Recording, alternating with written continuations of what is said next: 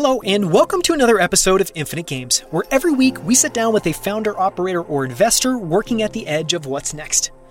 I'm Daniel Scrivener, and on the show today, I sit down with Robbie Bent, founder of Othership, which is building a network of physical locations that combine saunas and ice baths with guided group classes, as well as an app so you can do breathwork anytime, anywhere. In this episode, we're going to go really deep on something we all do around 22,000 times per day, which is simply breathing in and out. It's something we're never taught, we aren't even conscious of, and yet the number one metric for determining health and lifespan is your lung capacity. That's right. And as you'll find out, that's just the tip of the iceberg.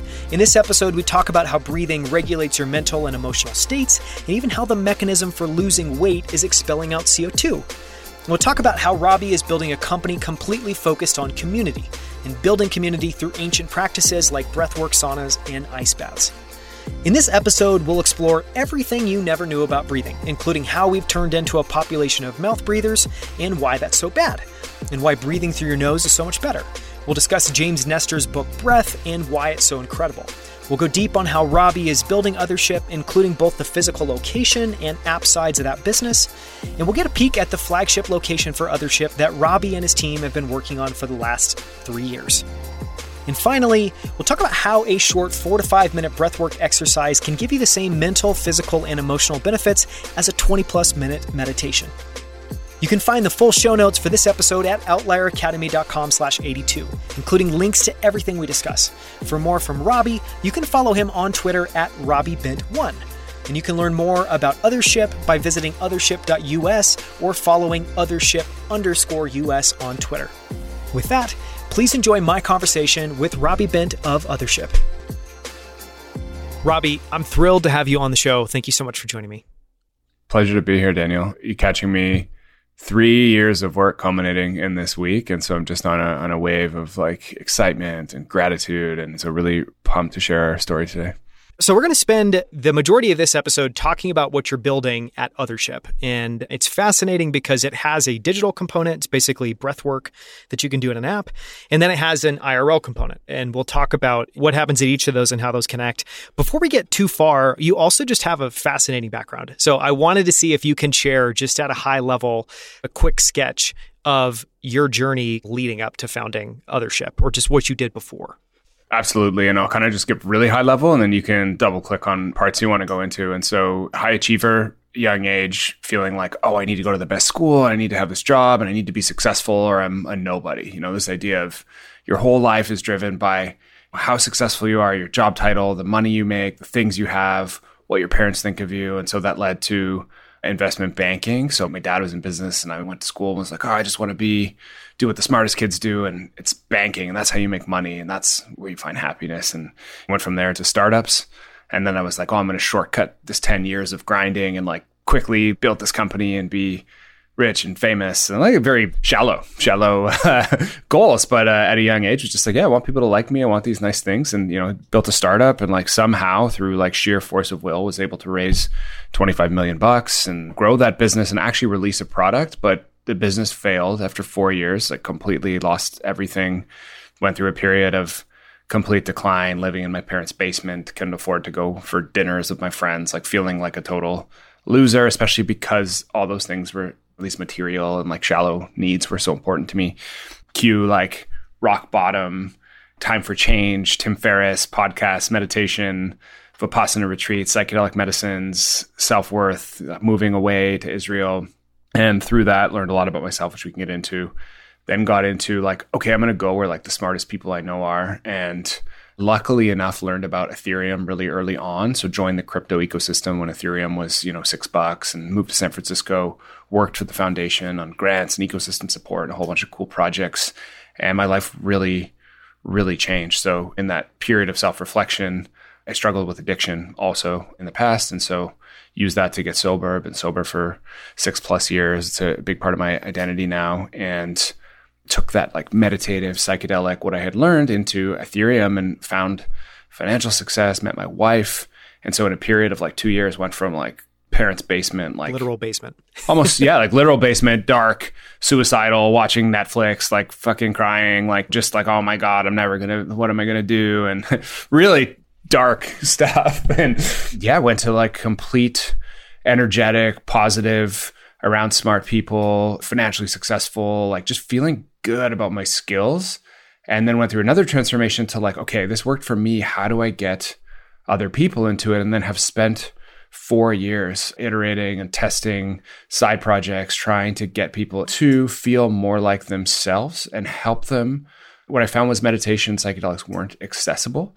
And so I've created this entire platform to make like mental health and wellness accessible with the goal of, like we talked about, helping people find meaning, helping solve loneliness. It's fascinating background. And I have so many areas I want to dive into. But I think the place to start, which is super obvious, is just as you kind of think back, because like you, I think everyone, at least the vast majority of high achievers I know, I think start out, just as you describe it, just very shallow metrics, very shallow things that they're chasing after. Because it's almost, they're chasing after the outcome. It's not really a journey. It's just like, I want this and I'm going to be successful if I have these things. Let me get those things.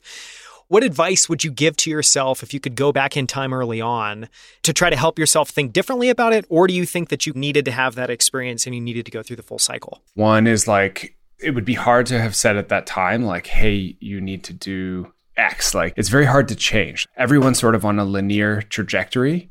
And unless you go through something challenging or traumatic, which you don't really seek out, it happens by accident, you're not really forced to change. And an example of this is traditional career path, maybe accounting, lawyer, investment banking.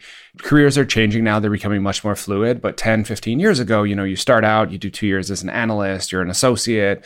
And by the time 10 years go by, like the job you chose when you were 20, you're not the same person when you're 30, but it becomes so difficult to change because every year the incremental, like, oh, small bonus, work harder, like, okay, next year you get a 20% bonus. And then all of a sudden it becomes very difficult to leave.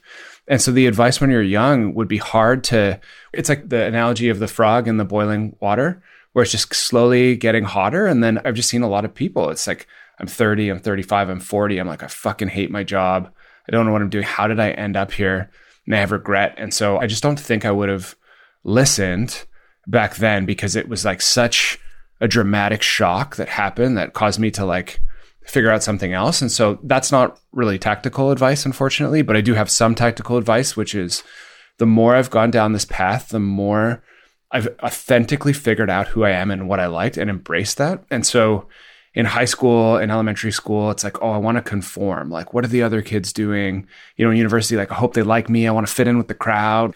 Oh, what do these people think about what I'm wearing? It's very awkward to be weird. And what happens is you put up boundaries. And as you get hurt, maybe you said something, tried to be a funny person in like grade 3, and someone was like, oh, you're never going to be funny. Like, shut up. You had this moment of embarrassment. And so you put up these walls. And like, as you grow through these like formative periods of your life, you put up more and more walls and you become further and further from your authentic self to avoid hurt, pain, embarrassment, fear. And so the advice I would give, no matter what age you're at, 18, 25, 35, is like, how do you find your authentic self? And these practices, breathwork specifically, meditation, psychedelic medicines, they help peel back, therapy as well. They help peel back all these like kind of hurts, help you process them to find who you are. And so my advice is just really feel into your own authenticity and weirdness. And so if you were young and you wanted to like design cities or like create shoes or just do something fucking weird, like, you read weird books, what was that? We help people a lot find this feeling of awe. What awe means to me is like childlike wonder. And so it was that feeling when you were 10 years old, like running through the forest and, you're on your bike and hitting jumps or whatever it was that really turned you on as a child and made you feel the sense of magic. It's like refinding that. And so that is my number one piece of advice, is just finding that authentic self by like getting rid of those barriers. This is fascinating. I want to talk for a second about Roamly, which was that startup experience that you had. I think you built the company for 4 years, raised $25 million. I'm sure the first couple of years of that were probably an incredible experience, feeling like you're on this exponential curve. But obviously then at the end of the day, this doesn't work out. And I want to maybe give people a little bit more context before we ask for tactical advice. So what I was going to ask there is, could you talk just a little bit about what that company was? And then can you talk a little bit about that going over the cliff moment and what you learned from that, or what you salvaged or what you took away? Oh my God, there's so many like tactical learnings. And so the company was a global telecom platform with a hardware component. So it was basically like a sticker you'd put on your SIM card and it would fit between your SIM and your phone. And when you traveled, phone identifies what network you're on. So you're an AT&T subscriber, you go to Canada, you become a Rogers subscriber. And then the sticker, we would over the air provision a local identity. So it's like a Rogers identity. And then we would get billed by Rogers and bill you. So we were like a middleman that replaced roaming. And so there was like a hardware component. There was the software on the SIM card. There was the backend billing platform. There was the connections with all the carriers. And so at the time, it was awesome because roaming was like $5 for a meg of data. People were like, what the fuck is a megabyte now? Like, that's nothing. It's like not even a third of a photo or something. And so we would give these out. We had like these like really janky prototypes and we would give them out to super wealthy angels and they would go and fly and they would get a text message. It was kind of like a man in the middle. It wasn't really working at first. And so they would fly and they would get a text message from us and it'd be like, you just saved $900 on this phone call. And so these super wealthy angels would be like, holy shit, this is insane. Like everyone's going to use this. Like you can't even use your phone when you're traveling. And so that's what we used to kind of bootstrap money. And then the problem was we over raised and I just didn't know what I was doing. And so I was like, oh, I'm living in Toronto. It's a hardware project. It's like 2010. So this is kind of like Y Combinator is just becoming a thing. There's not like all these resources on entrepreneurship, like Lean Startup maybe isn't even out yet. And so I'm just on my own trying to figure it out. And it's like coming from finance, like, the phone, it has to work in an iPhone, has to work in a BlackBerry. It's got to work for customers going to the UK and we have to have every country. And so we way overbuilt. And not only that, it didn't have to work everywhere also, but we like built everything from scratch. So we hired this huge team. We built like the software on the SIM. We built the billing platform, like all that stuff existed. So we should have just focused on the software on the SIM, single person in Toronto, customer going to the UK, and just like mastered that and spent a fraction. We kept being like, we were into this fallacy of once the system works, we're going to make money. Like if you build it, they will come. And so it was just like, if we just added like cheaper pricing because we had more countries and if we just added more phones and total mistake. And so we got to this point where we'd spent so much money to set up the system. Like we were consistently raising money, like trying to build these complex products. And just huge error that by the time it was like up and running, roaming prices had declined legit 95%. Wow. In 2 years, 3 years. Yeah, exactly. So that was a legit learning was like when you're competing, carriers use roaming as a profit center. For them, they could offer it, they use it as a loss leader. And so they were making a ton of money of it, but they can offer it for free and still make money on like their home. Like if you're an AT&T customer, they can make a ton of money off you and offer roaming for free. And so you're competing against something that their marginal cost is like almost nothing. So that was really tough strategically. I never really like thought through how fast that would happen. And then just like the biggest learning was like spending so much money without really doing like a proper MVP. Like we built out this crazy thing. We had it in Best Buy. I met with the president of Skype. I'm like, oh, they're going to buy us. Like I'm going to be rich. This is crazy. Because people would use the prototype and be like, whoa, this is cool. And we kind of deluded ourselves into like, because the prototype's cool, it's going to scale. And then you got it into customers' hands and like 1 out of 10 would break when they installed it.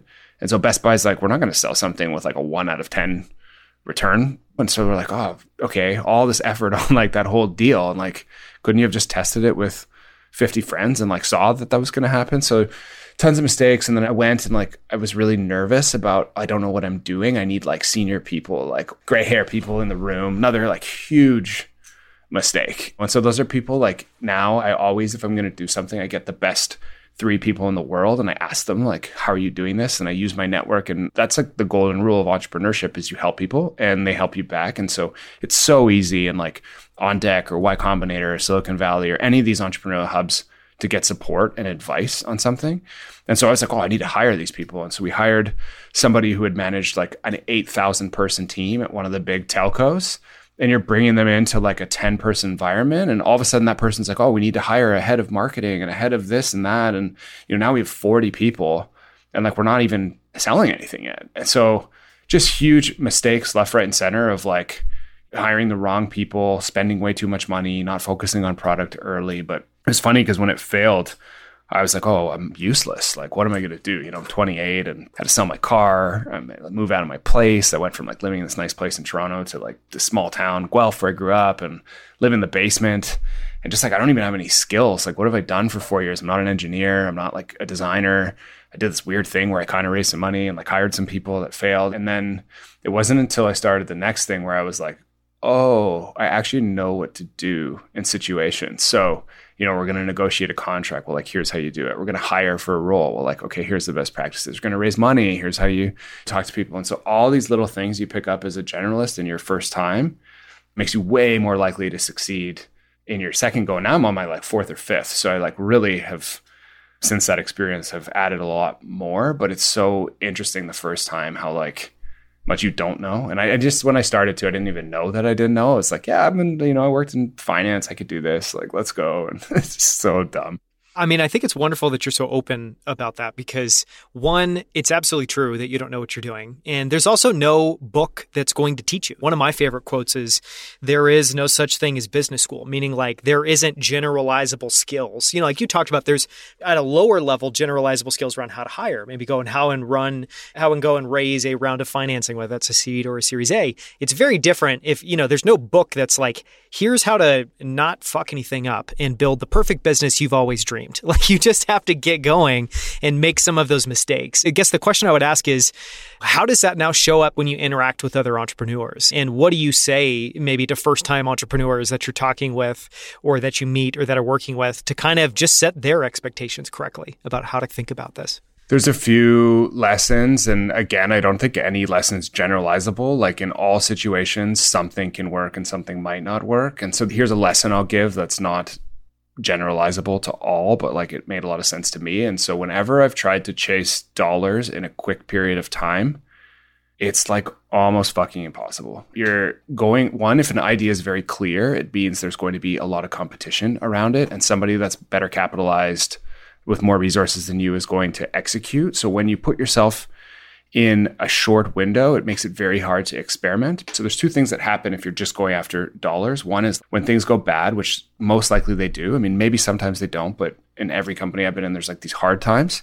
It's like, what's going to carry you through? And so my business now, it's selling something that I did that transformed my life. And so for me to be in a sauna with somebody, and we'll talk about that, and to guide through breathwork, like that's what I do in my spare time. I like make breathwork tracks because I fucking love it. And like I get all my validation from hanging out with customers. So like, love your customer and the problem you're solving.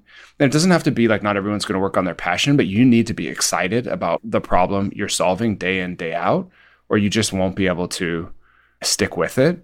So that's a huge one. And then time for emergent behavior to come through, which is like, I think this is pretty misunderstood, is that the initial, and this is why you have this concept of a pivot, and people think like, oh, you pivot because what you're doing is not working. And it's kind of real, but if you dig a bit deeper, why this happens often is because problems aren't super easy to find. And so generally the first problem you find actually leads to a much bigger problem. And you only find that out, it's not clear, right? It's not transparent. And so you find that out by working with somebody. And so once you start working with customers and hearing their feedback, you're like, whoa, we're actually solving this thing. And this is like, majority of tech companies have like some kind of pivot or transition. It's because these big things are sort of under the surface. And so to do that, you need time to like experiment. And that's why a lot of companies start their like side projects, you know? So it's someone hacking away on something, they do a side project, they have this like unique insight, but you're never going to have that unique insight with a business plan and a whiteboard. So this whole idea, when I went to school, in an MBA school, like starting your business, it makes no sense. If I was an entrepreneur now and I was young, I would say like, okay, I'm going to pick something I'm like really interested in either the mission or the people or the problem. And I'm going to say, I'm going to do this for like 3 or 4 years, and I'm going to work on it for free around people that are really, really good. And I'm going to just put out side projects and like try to spend as little money as possible, not need money, and just be around. And so I actually did this with crypto, and it paid back the dividends like massively. And so I think that's like a good place to start. If you're like looking for ideas, it would be like join Discords, join DAOs, watch what's happening, and like wait, hack on little things, and then let emergent properties happen. And so an example for me, I'm kind of rambling now, but I just like this thread a lot. But an emergent property for me here was, okay, I love saunas and ice baths. It's what I do because I'm sober. Like, let's build an ice bath in my backyard. I'm going to have my friends over. Okay, this is dope. Oh, guess what? This isn't really an ice bath for health. It's actually an onboarding into meditation. Well, that's kind of cool. Maybe we'll make meditation classes in the hot and cold. And then it's like, well, you know what? This isn't even really meditation. It's about like connecting people. And all of a sudden people are dating that met here and like they're getting married and like these people are going on a trip and only meeting one time and people are crying. And it's like, whoa, you know what? I actually think we can solve loneliness with this thing. So it's just like, as you emerge, like I never would have thought that a bathhouse, for me, it was around longevity because I'd heard Rhonda Patrick. And now what we're building is like this platform to solve loneliness and like increase connection. And so it's just an example of having 2 years to kind of iterate and test, and like a customer base will always, like emergent properties will come for something new. Yeah, I love that idea of kind of allowing time for emergent properties. And the last question I'll ask, and then we'll jump into Othership and all the different aspects of what you're building there. But the last question I was asked there is, you talked about a little bit ago, you know, at Roamly, taking the if you build it, they will come approach. And one of the things I've noticed is, even if you don't think you're doing that, most companies are taking that approach, meaning it's less about exploration and it's less about trying to learn. And it's much more about, here's this thing we've all visualized. Now let's just put it into the world. And so I guess what I would ask is, because what I haven't ever heard is another short, quippy, here's what you should do instead. So everyone kind of knows you shouldn't do the if they build it, they will come. But I feel like then there's not a what is the path to follow. So I just want to ask your take. Is that waiting and kind of spending a lot of time experimenting and hacking and waiting for emergent behavior? What's the other side of the build it and they will come coin? I think it's like understand the problem, which is hard, but it just like Steve Blank, I think it is. And he's like, get out of the building. And always engineers are like, oh, why this, if this, you build it, they will come, is because people like to build. And so a lot of people are, or have been, maybe that's changing now, but we're shy. And so to go and like talk to people and ask them about their problems, it was like, I'm going to build something I think I want. And so the opposite of if they build it, they will come is actually like talking to people before you build. And an example of this, there's this book, not the Lean Startup, but there's like a tactical book called Running Lean. And he actually writes the book by like, he has these like little weekly powwows where he just does one chapter. And then he asks the people, how did it go? How did that chapter go? And he finds out what the next chapter should be. And he designs his book in that way. And so if you read that book, it gives you a really good framework. So maybe we call it like the Running Lean approach, is the exact opposite of if you build it, they will come. And it's really talking to your customers, understanding their problems first. Yeah. And I'll give just one example because I think a lot of people will get that idea. One way I've tangibly seen this in a bunch of founders that we've looked at and invested in recently is honestly just asking questions around how many customers have you talked to and how often are you interacting with them? And what you typically find is, one, the founders that I think have products that just feel amazing or growth curves that are just working really well, they spend a outsized amount of time talking with customers. And I mean, even just a data point, like before we started building, we talked with 100 potential customers. I think, really is polarizing where the vast majority of companies don't do that. So anyways, I think one metric there would just be spend more time up front talking with customers and then make sure that that's on your calendar every single week as a recurring thing.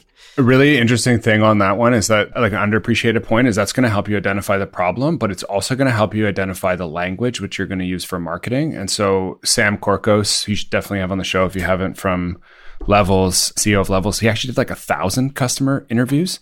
And from that, it's like, I know the exact pain point. I know my segmentation. I know my language. So when I go to do ads, like the best ads are like, you're not even talking about the solution. You're just talking about the problem, like very, very specifically, very, very tight. So you hear that and you're like, oh, that's me. I have that problem. Like, yeah, I want it fixed. And so customer interviews are important for not just problem solving, but also for language. Yeah, that's really well said.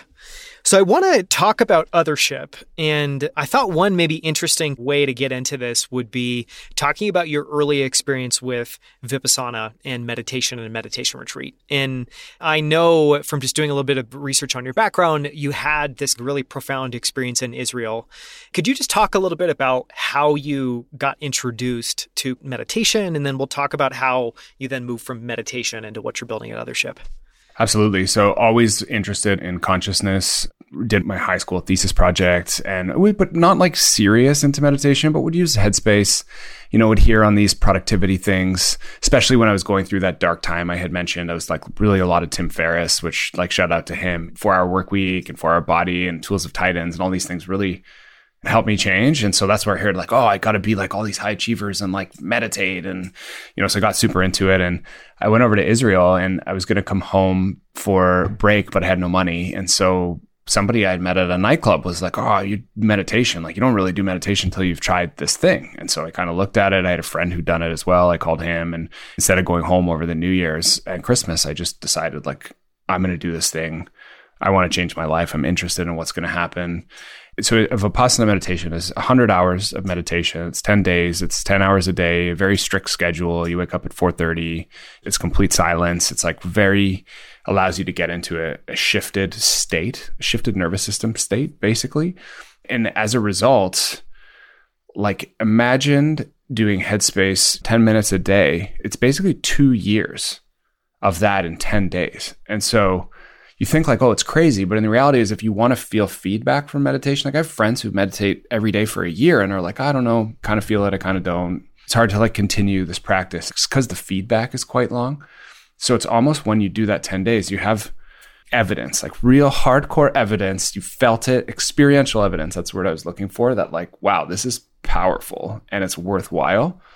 And so that experience for me was the first time, like a lot of the stuff I'm sharing, and I love being vulnerable and sharing like, yeah, I was not a great person. I had done these things I'm not proud of. I'd had failures. I struggled with drugs. I love, I was, like I didn't have a lot of self-love, and I love to share these things, but I didn't really know them when they were happening. I wasn't aware. It was just like, oh, this is normal life. And it was meditation that sort of helped me start to be aware of like, oh, I'm not feeling a lot of self-love right now. I'm trying to soothe that with success to like please my parents, or I'm trying to feel like women like me by having nice things, so I feel good about myself. So just stuff like those thought processes happen subconsciously. So I found meditation was really powerful for like understanding yourself, how you think, right? When you get triggered, why you get angry, like really looking into your emotions. And I'll leave it on, if I asked you right now, like, how did you feel today? What emotions came up? 95% of people like will not be able to give you an answer. Be like, oh, maybe I was angry. Maybe I was grumpy. Like they don't understand how they're feeling. And it's just because the thinking mind is like all the time. What do I have to do? What do I have to do tomorrow? What's this person thinking about me? It's just nonstop. And so meditation gives you a space to kind of pause and like notice how you're feeling. When you got to the end of those 10 days, you talk about a shifted nervous system state. What does that feel like? What did it feel like in your body? What did it feel like in your mind? And you could also do like on day 1 versus day 10. But as someone who's never done that, I would love to do that. I'm curious, what kind of a change was that like? And then what is the state that you end at? It's so amazing. And there's many of these like transformative states. And so Tony Robbins, Landmark, Hoffman, psychedelic medicines, even like getting deep into like a sports training camp or like an Ironman, or if you're an artist spending a few days working on a piece of art, like they all are kind of shutting down the prefrontal cortex, the thinking mind, helping you get into the present. I lived in a cave for 8 days in complete darkness last year. Is this a meditation retreat or is this something altogether different? It's called the Dark Retreat. And so that's a whole other thing. And I was just kind of curious to see what it would happen. And so I'm now like very curious about these things. Again, like you're meditating, but it's also the added factor of like complete darkness. And I wrote a post, which we can link in the show notes and we can talk more about that. But I think the difference, and again, totally subjective. This is just my opinion and people listening may be like, no, but so take it with a grain of salt. But for me, I'm just thinking all the time. And so when I get up, boom, phone, let's go. Okay, 40 emails, 15 Telegram messages, Slack messages. Like I've got to get back to my team. I need to make everything happen. And then it's like, what about my food? Am I going to go to the gym later? What does my wife think about me? What do my parents think? What do I have this thing? It's just non-stop. Worry, fear of the future, craving. It's like your mind is a wild animal. And then on top of that, if people are listening, they're probably high performance entrepreneurs. It's like, let's go, coffee. And then it's like, open the computer.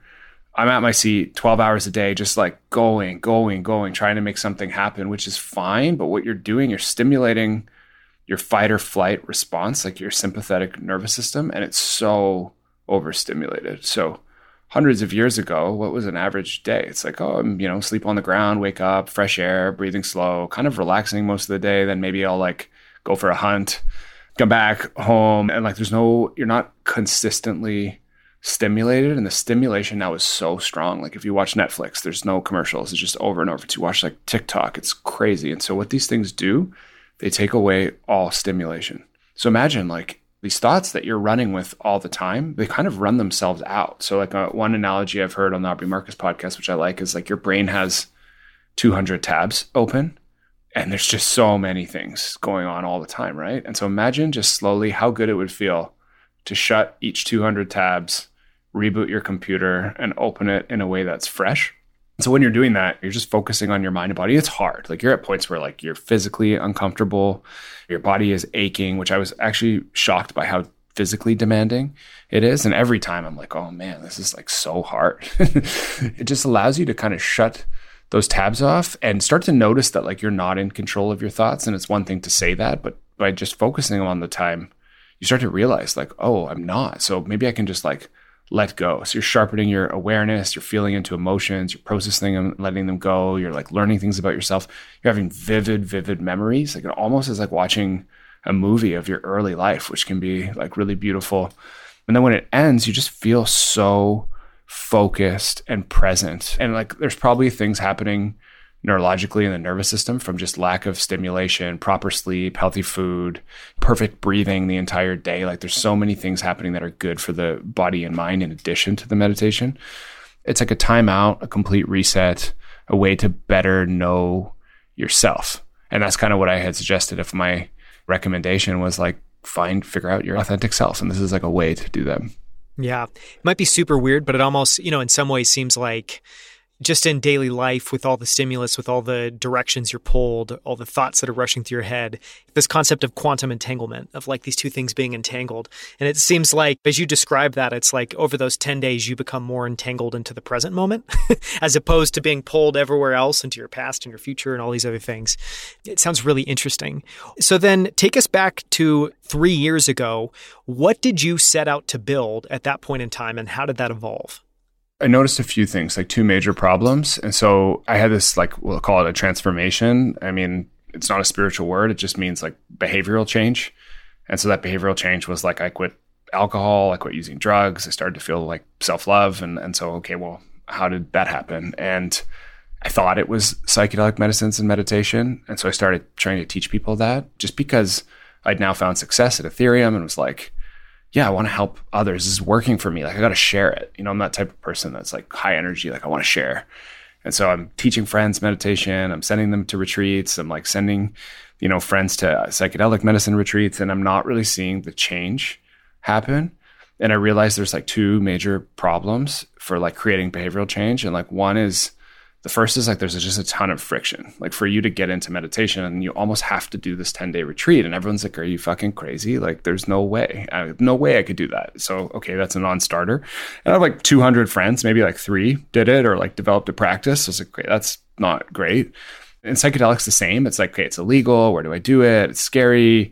This is weird. And it's becoming more and more normalized every day. But 7-8 years ago, it was like, what are you talking about? Like you're going to do more drugs to quit drugs. Like, this doesn't make any sense. So I got to that point, is like there's a ton of friction in prep. And then the other problem was when people would do these things, there's a ton of friction in maintaining the change. And so you have a transformational experience, and anyone who's done a Tony Robbins or a Landmark or one of these things, you come back and you're like, I'm on fire. I fixed everything. I'm ready. Like I'm perfect. I'm in love. My life is great. Like let's go. And that's why the problem with psychedelics, you hear so many people like, oh, plant medicine changed my life. And like, yes, it did for that moment and for a little while after. And I really look at this as a tool to jumpstart behavioral change. But if you don't have the system around it, like majority of my friends were like, how'd you quit drugs? I'm going to go. They come back like 3 weeks later, doing drugs again, because you come home, same friend group, same work-life balance situation, a lot of the same thoughts. Exactly. And so that was a problem I set out like, how can I either get more people into this or help them maintain their gains? And so without really trying to do this, we've now like built a system that actually solves both of those problems. And so like, what does that system require? Well, the first is that there's really tight feedback. And that's where we came up with this idea of like peak experiences. And so our mission statement, our like goal is to solve loneliness as measured. So why is that important? So there's like a loneliness epidemic right now. And I'm going through this really fast so we can like double click in, but there's basically a loneliness epidemic where the amount of close friends they have for the average person used to be 2 to 3. It's 0.8. So in North America, the amount of close friends someone has is less than 1, which means many people don't have like one close friend. It's insane. It's insane. And they said like loneliness is as harmful as smoking 15 cigarettes a day in terms of like inflammation and stress in the body. So like we need connection to survive. So that's like the overarching problem. Like how do we solve that? And we solve that by helping people find meaning and belonging. Okay, so how do we do that? So we've created this tagline like peak experiences that inspire awe and belonging. It seems like, oh, well, you have this app, this physical space, but we're building these peak experiences. And the idea was like, they have tight feedback. That's what a peak experience is. It's like a breathwork session, crazy dark sauna with music, an ice bath, things that are changing nervous system state. And in that state, you're allowed and able to process emotions. And by processing those emotions, you find these like experiences of awe. And then we do it all in a group. So like you're building community together. And so that was sort of like the mission that came to us, but it didn't happen overnight. Like it just started as I was going to bathhouses. Well, before I get into that, is there anything you want to double click on there before we like talk about the products? I have so many questions, but I want to hear the rest of the story. So continue on going to bathhouses.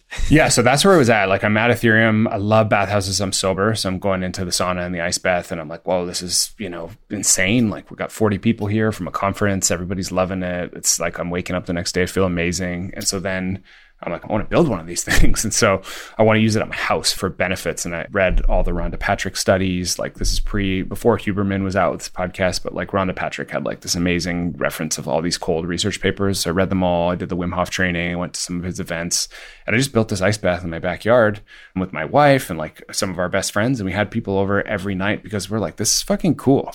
And so we'd had a fire in the backyard and people would hang out and we'd go to the neighbors like, yo, come.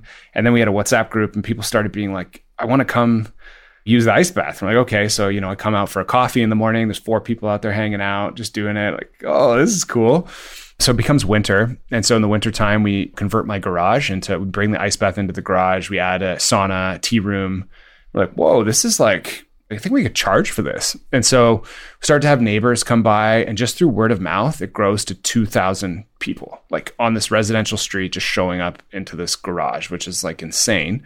And then, there'd be 6 people, 7 people, and maybe we're, let's turn off the lights in the sauna and like try something. And my partners are world trained sauna masters. We all have background in psychedelics and meditation. So we started taking stuff from therapy and coaching and breath work and all these modalities and like combining them, mixing and matching just to see what stuck. And that's when things went nuts. We'd have 45-year-old lawyer example, like imagine person, who just cares about work, like loves work, always on their phone, super pumped about like success, succeeding, making money, a lot of ways like I used to be, and comes in the ice bath, like kind of skeptical, gets in, we're guiding him through a meditation in the ice bath, remembers about his daughter and his daughter's birthday and how he missed it, starts crying and just like comes out and is like, hey, this is the first time I wasn't thinking about work and I was able to connect with my emotions like in years. So like, holy shit, this is powerful. And it's in a way that's like cool and fun. So it's not like come and talk about your feelings. It's like come to this cool space, feel good. It's amazing for your health and for longevity. But then there's something deeper and all that's, as we talked about, it's an emergent property. And so from that, we're like, okay, let's build like a real space around this. And so we designed over the last year and it just opened last weekend, which is why I mentioned it was a big week, 50-person sauna, 4 ice baths, tea room. Feels like you're in a Soho house in terms of like the environment, but then there's classes. And so in the sauna, classes like, we're doing one tonight in 2 hours, which I'm stoked about, called the Warrior class. And it's about finding your personal strength. So you're in the sauna, super hot, drums, people are playing drums, like, bo, bo, bo, bo, bo, bo, bo, bo, bo, bo. And it's like, imagine yourself, when you were brave, like feel into that. And we're getting people to use their voices and like yell and scream together, do things that are a bit uncomfortable, but because the cold and the hot, they increase your norepinephrine. It's a neurotransmitter responsible for mood, attention, vigilance. You feel it's adrenaline shot. You feel alive and ready to conquer your anxiety, which is what people usually use alcohol for. So it's a class-based system where you can learn about really feeling into your emotions in a new way that's like cool. And then at night, it's a social, it's a hangout. And so instead of going to a bar or alcohol, you can come here. There's like awesome elixirs, and it's a longer session without guidance. It's just kind of like people hanging out. So I think it's like, I mentioned those problems we're solving is you do the ice bath, you do the sauna, you start doing breath work, and you're now onboarded into like, wow, wellness, mental health is important. And then you're coming back from a transformational experience, you have your community, your place to hang. There's no alcohol. Everybody's on the same path. So that's really the goal, is to create this system that allows people to make behavioral change through peak experiences where they can inspire more awe and belonging. And so that was the physical. So I can stop there, and then I can also chat about how the breathwork came, because there's almost two separate businesses. Yes. And I want to get into that. So just on the physical space, I mean, things that are fascinating about that is, in a lot of ways, Starbucks used to have this line of creating the third location, where it's not home, it's not work, it's the third place you can come. And I might be butchering that terminology. It's kind of loosely my reference. I love the idea, especially someone who's midway through my life. I no longer want to really go to a bar, or I no longer want to go to a nightclub, but I think going and spending time somewhere like that, where it can both be an inward journey, but I can also meet amazing people and, do something with my body and leave feeling like I took care of myself and spent time with some amazing people. And the goal is just to share this. You have this initial location. What are your ambitions in terms of how to scale that? Or how does it go from this one location into something that is more broadly accessible? So I think this idea is like so fresh and new. It doesn't exist in North America. Like bathhouse certainly exists, fitness exists, meditation exists, but the idea of using the bathhouse as the atomic unit and then tying emotional training into this, it's almost like you're paying $30 and getting a therapy session without having to be vulnerable to an individual at like a tenth of the price point with a bunch of friends. So the idea is like, we're the first emotional regulation classes in the world. So it's like this cool place you can go hang out, feel into your emotions in a way that feels like, whoa, like I'm almost like going to a fitness class, or, I'm having that level of fun. So we're like, this is big. This is a huge idea. It can exist in every city. There's not even one of these that exists yet. So we raised venture funding. It was very important to me to have a community backing the project, because it's a consumer brand. You need a lot of people involved that like buy into the mission of like solving loneliness. And so we raised from 70 angel investors, a number of VC funds. And so we now are funded to expand. And so Toronto was the pilot. It's working extremely well, even though we just opened last weekend, like, thousands of customers, lineups, people, it's like people crying. We have like a metric of how many people cried in certain classes. And that's how different metric. Like, that's how powerful it is. It's like, I was never interested in building a business for money at this stage. It's like, I want to build like these products. I actually have like, I don't know if this is recording, but like I have the logo tattooed all over my arm of like all the logos, because that's like how cool the brand is to me. I think of this as like a Nike instead of, I think of this as like a mental health clinic that I'm going to. So yeah, the plan is to expand in New York and Austin, hopefully by the end of this year, build community. And to build community in these places, we actually do breathwork concert tours in advance to like get emails that are pretty cool, which I can talk about. But the goal for me in 5 years is like one of these in every city, a world-class app, because it's not enough to just have the physical space. You need space each day to turn off the fight or flight, as I had mentioned, and like create space to process emotion. And so that's where the breathwork app comes in. And then there'll be a Discord to connect people from across spaces, people that are using the app with the physical spaces. And the idea is that you can build your entire community around this brand with like a daily practice and then a weekly practice. And so that's the vision. I want to talk about the app, and there's a bunch of stuff to discuss, but I mean, just really briefly, maybe I'll set it up and you can try to push back on anything that I get wrong or add on to it. But when you shared this with me, I think we initially talked maybe a month or so ago, and I tried the app, and I have someone as well too, I've tried 10% Happier. I've tried Headspace, which I really like. There's no shortage of, I think, incredible apps now in the kind of meditation space, but I had the same general issue, which is I feel like time is incredibly precious. I've got 2 young kids, so at night, it's not really like take care of myself time. It's go home and take care of the kids. Same thing in the morning. And so it's challenging to find time to meditate. And I think I ultimately just was never able to get into it. But one of the things I immediately realized when I did the first breathwork session, which I think was just 4 minutes in Othership, was literally in 4 minutes. And the way I have typically thought of and used meditation is a lot of it is just to, if I feel like my mind is in overdrive, or I feel that fight or flight, or I feel a lot of anxiety, using meditation to try to feel in control and try to get myself back to a place that feels good. I felt like I could, in 4 minutes with simple breathing, I could do previously what it would take me like 20 to 30 minutes with meditation, which I thought was really profound. So talk a little bit about the app, and I think we start to get into a little bit of why breathing and why the focus there.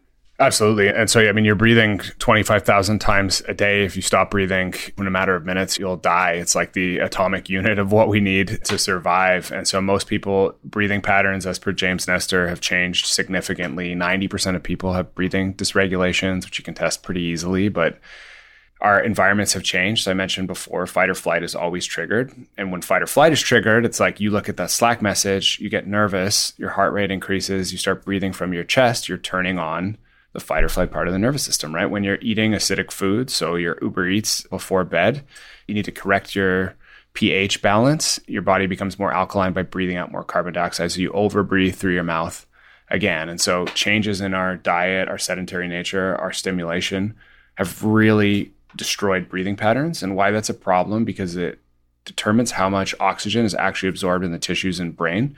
So it can affect, like, if you're having problems sleeping, if you're having problems with energy and fatigue, problems with anxiety, a lot of times it can be you're over breathing, and simply like holding your breath can make a huge change in those things. And there's just massive amounts of people reporting issues with anxiety. So that's one thing. It's just like most people are breathing poorly now more so than ever. Now, the second is like, we talked about meditation and its challenges. Meditation is really about awareness, as I said before, kind of watching your thoughts, what's happening in between your thoughts. Breathwork is changing your nervous system state. Through your breathing, you can control digestion, circulation, immune system response, emotional response. And so it's using music and breathing and certain patterns to change state. And many people are like, I don't really know how to look at my thoughts. It's a difficult thing. Like, I'm just thinking nothing's happening, where everybody knows how to breathe. And so you mentioned, like, in 4 minutes, you can change your state. And what do I mean by that? So there's really 3 things we use breathwork for. One is like, we call it up. And we've made it super simple to use on our app. And in under 10 minutes and under 5 minutes, you can go up. So think of that as pushing the gas pedal on the nervous system. You can think of it as like, I need a coffee.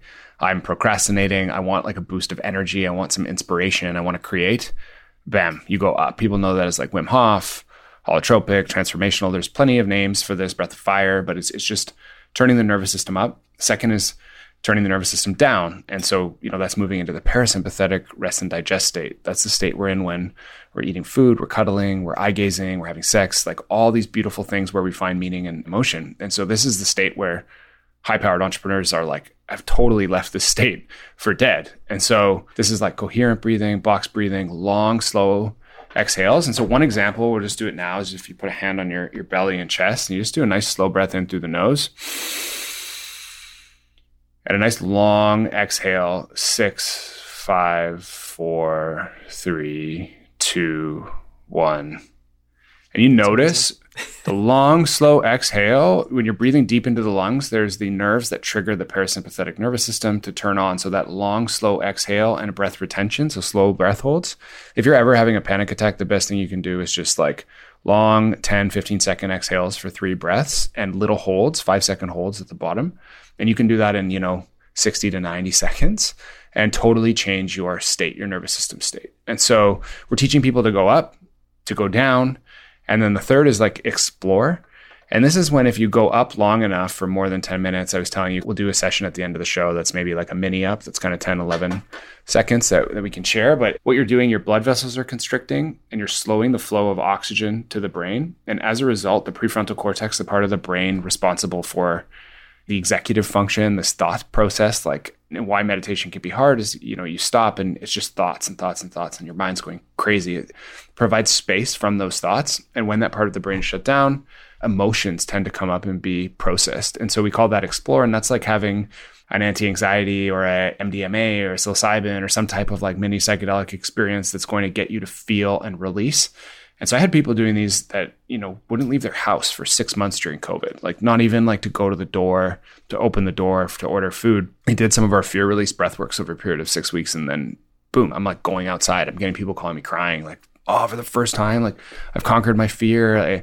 So it's really beautiful, those sessions for grief, a breakup, job security, any type of like fear and challenging emotions that are sort of stuck. You can think of those as, you're shutting down this like executive function of the mind that doesn't want to be hurt, that's always on, and you're allowing yourself to process these emotions, can often be super pleasant as well.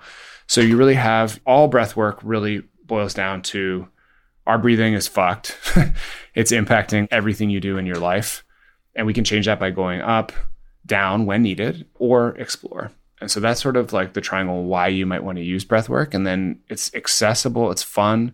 The other cool thing we do is you mentioned being busy. And so, for me, when I shut my computer down end of day, first thing I do, 3-minute down breath work on the app. And I go from fight or flight massively, like we're doing this podcast, I got to be on, I got to say all these things, to like, okay, I'm now ready to go hang out with my wife and like watch some TV. It's just like a transitionary period. It works before sleep. And the final thing we do that's cool is we have a lot of background breathing where you can use it while you're going for a walk or while you're cooking. So the idea is like you're driving to work, you have 10 minutes there, you're cooking up like a little sandwich, or you have some time where you can do these breath works where you're also doing other stuff. As long as you're breathing properly, the state change will happen. It's really trying to fit it into your day, as you mentioned. It's like, yeah, you got 2 kids, you wake up, it's crazy in the morning. Maybe your only time when you're alone is like doing something else. It's so well said. And, I think just a couple things I would outline is the aha I've had since using the app. And I want to talk about the book in a second as well, too, because I think Breath by James Nestor is amazing. And I'm so glad you recommended that to me.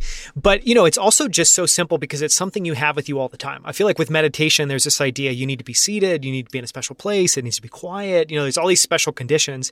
As you said, since reading the book and using the app, it's now something I think about all the time, and it's starting to become on autopilot. And I think that that's been nice just to feel like, one, and this gets back on this old gripe I have of like breathing now, especially after learning to use it, and also being like, why isn't everybody taught how to breathe? Why aren't we all taught this? Why isn't this a part of K through 12 education?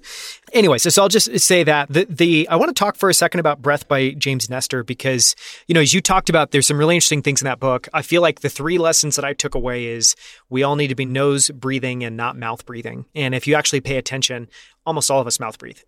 And there's fascinating stories and historical perspectives around why nose breathing is really important and how it actually is a skill that we've basically lost and we've kind of forgotten. That's one. I think the second one is just this idea, as you talked about, it's fascinating to me that you calm your body down by basically ramping up the CO2 in your body. So you take short breaths, you hold, and then you do really long, slow exhales. And it's data point in the book is, and this was something that was an aha moment for me, but typically you think about breathing, you're like, oh, I just need to breathe more air. So when I breathe, I'm doing massive breaths in. And what's fascinating about the book is it talks as much about the value of actually that we are over breathing and we're over oxygenated and we actually need to have more CO2 in our body, which is holding and breathing out more.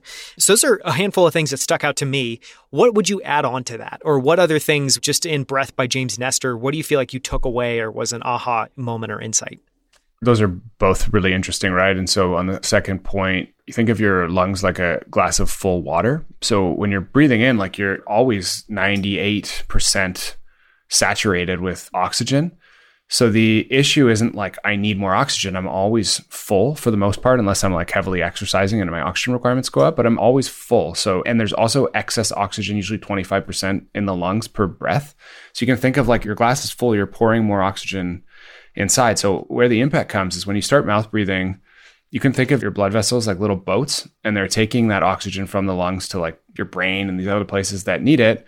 And without enough carbon dioxide, imagine the boats, like the doors don't open. And so you can't actually get the oxygen you're breathing in into the bloodstream, into the tissue, into the brain. And that's something like nobody understands, right? And so it's actually, you mentioned, you listen to a therapist and they'll be like, oh, take a big deep breath in to relax. And realistically, that's actually increasing your heart rate. And what you need to be doing is holding your breath on retention. So that's just, even just knowing that is like, hey, if I'm panicking, like slow my breathing as much as possible. So I thought that was really interesting. The other interesting thing is like baseline, how awful our breathing patterns are and how society has changed that. And so really cool note, the biggest predictor of longevity in humans is actually lung health, lung size. Which is fascinating. And I'd never heard that before, even as a stat ever. Until reading that book. And there's all sorts of, I think, just a couple other things I thought were fascinating, just to encourage people to really, whether it's get the audiobook of Breath by James Nestor, read the book, but some of the stories that are shared there I thought were just amazing. And one was just around why carbon dioxide is so important. And I think some of the stats that the mechanism by which you lose weight is actually by exhaling out, which is fascinating. And basically, carbon dioxide is kind of the conduit for your body to basically, for your metabolic kind of system to be able to work.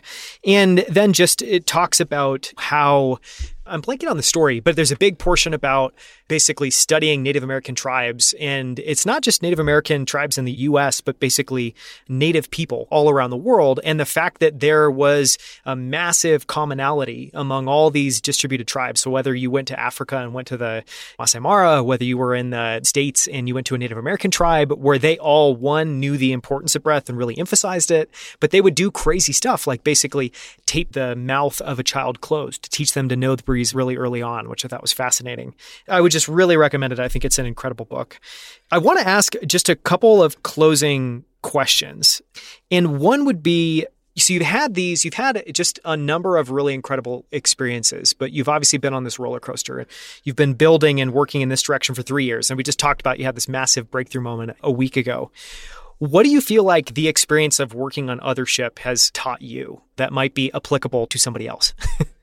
Ooh, so there's like negative lessons, right? So one is pretty interesting in that, and so there's comparison. And comparison is like a killer. And so I went from crypto where, I was meeting with like Chris Dixon and Andreessen Horowitz and these big VCs and like working at Ethereum and could kind of get intro to everyone I wanted. And, where a lot of my friends are becoming billionaires. And so now I'm in my backyard doing an ice bath with like a bathhouse hat on. And so kind of like, what am I doing? I'm in the big leagues here. I can like, the ego would like look on Twitter and then I'd go in this whole realm of like, oh, I should have stayed. We were building this really crazy scaling solution. And now like layer twos are becoming a thing for people who are listening, like L2s they're called. And I was working on like the most prominent one. And so I'm like, oh, if I just stayed.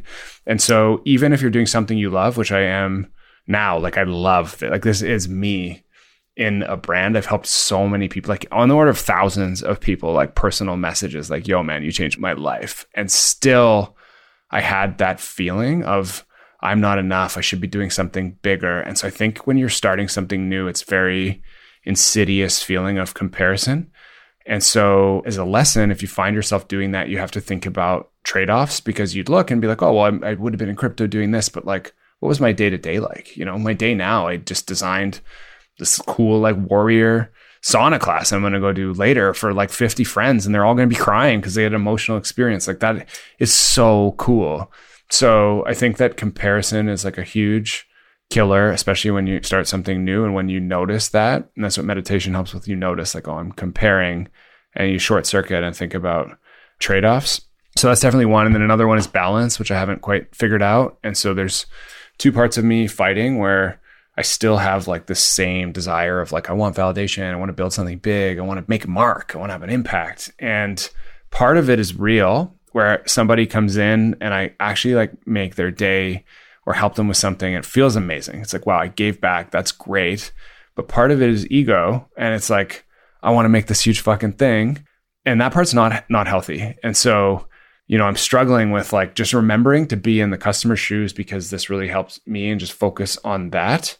Because the ego can lead to like real imbalances, which I've been feeling, which is like, oh, we got to be first in the US. We can't let somebody beat us. And we're like, we got to make 5, and like, we got to raise this money. And we, not only that, but we're going to do a concert tour also. And, we got to go harder, and we got to go harder. And so I really struggle, because I'm just an intense person, with balance. And even if you're doing exactly what you love, which is what I'm doing, if you do it too much, it's not pleasant. You start to get stressed, you get worried. And this is, 7 years of work, personal work, many startups, therapy, coaching, all this stuff. And I'm still having these issues. So I think it's just very common, as a last point on those, is just like, yeah, it's okay. Like, you're not going to be perfect. You're going to have struggles. You're going to have doubts. You're going to have fears. You're going to not be balanced at times, and it's fine. And so the other is just trying not to have any judgment. It's just like, love yourself. Self-compassion. Yeah, exactly. So that was a lot of lessons there, but hopefully that's helpful. No, those were amazing. And I want to ask one closing question,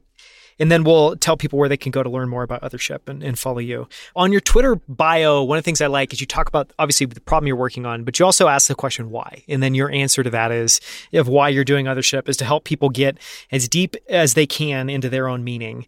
And so I want to just ask a question around that, which is for anyone listening, and honestly, I assume every person, if you said, are you interested in getting deeper into your own meaning, would say, absolutely. Help me figure out how to do that. What advice would you share with them? And this could just be, here's been my own experience, but I'm curious, you're clearly someone who I think much more than other people, myself included. You seem to have spent an enormous amount of time on this journey, kind of thinking about that. What advice would you have for other people that want to get deeper into their own meaning? Absolutely. And to me, meaning as defined is like these kind of moments of awe and belonging. And that's like what a life full of meaning actually is. And so to find meaning, we're using peak experiences, and why we're using those is because they're just like, I wouldn't say the shortest way, but they're definitely a way that you can feel there's something here to start this path to continue. And what it means is you're using the peak experience to short circuit the fight or flight response to build emotional resilience. And we talked about this the entire show. It's like, I'm always fight or flight. I'm crushing all the time. And that's like majority of people, even if like, you're not crushing, but you're just on your phone all the time. It's the same thing. And in that fight or flight state, you're missing out on emotional feeling, emotional complexity, things you feel when you feel like deep love and satisfaction and presence. And so the first thing we're doing is peak experience to short circuit that, to bring you into the parasympathetic state, learning through breath work, through cold response, through heat response, how to get into that parasympathetic rest and digest. And in that space, allowing you to have these moments of awe and to do it in community, right? And so to me, the meaning is like going into the space, sitting in an ice bath, thinking about what I want to let go of really deeply, feeling like self-doubt or comparison, and just letting go of that, then telling the people I'm with about it, and then like giving them a hug and hanging out and sharing. And that to me is finding meaning. It's really beautifully said. So I think the website where people can go would be othership.us. And you can also find the App Store. I know it's on iOS. Is it also on Android? Yep. Okay, it's on Android as well too. And I highly encourage anyone listening to download the app, even just to try it as, if you already have a meditation practice, just try it. And at the very least, I think you'll learn a lot about breathing that you can take out of it. At best, maybe it becomes a new thing that you think about daily, and it's something you can incorporate while you're walking, while you're sitting down, at the beginning of the day, end of the day. And then I know people can also follow you on Twitter. I don't know how much you tweet, but at RobbieBent1, which I love. Is there anywhere else you would point people? Definitely Twitter. I'm usually tweeting about like what we're doing. I'm always sharing like if we're doing events and like videos and stuff like that. On Instagram at othership.app for the app you can follow. And then I think that's it. Yeah, I think in the App Store. And one final point is if accessibility is an issue, if you're like, yeah, I'm an entrepreneur and I can't afford this, it's priced as a premium product, very similar to like Sam Harris, but we also want it to be accessible. So if you just DM me, my DMs are open on Instagram and Twitter, and you're like, hey, I can't afford this, I'm happy to gift the product to you. I love it. Well, thank you so much for the time, Robbie. This has been an amazing conversation. We've covered so much ground. Thanks, Daniel. Loved it. Awesome. Thank you so much for listening. For links to everything we discussed, as well as the full show notes and transcript, visit outlieracademy.com/82. At outlieracademy.com, you can also find more incredible interviews with the founders of Superhuman, Levels, Rally, Common Stock, and Primal Kitchen, as well as best-selling authors and many of the world's smartest investors. You can now also find us on YouTube at youtube.com/outlieracademy. On our channel, you'll find all the full-length interviews as well as short clips from every episode, including this one. You can also follow us on Twitter, Instagram, and LinkedIn under the handle Outlier Academy. From our entire team, we hope you enjoyed the show, and we hope to see you right here next week on Infinite Games.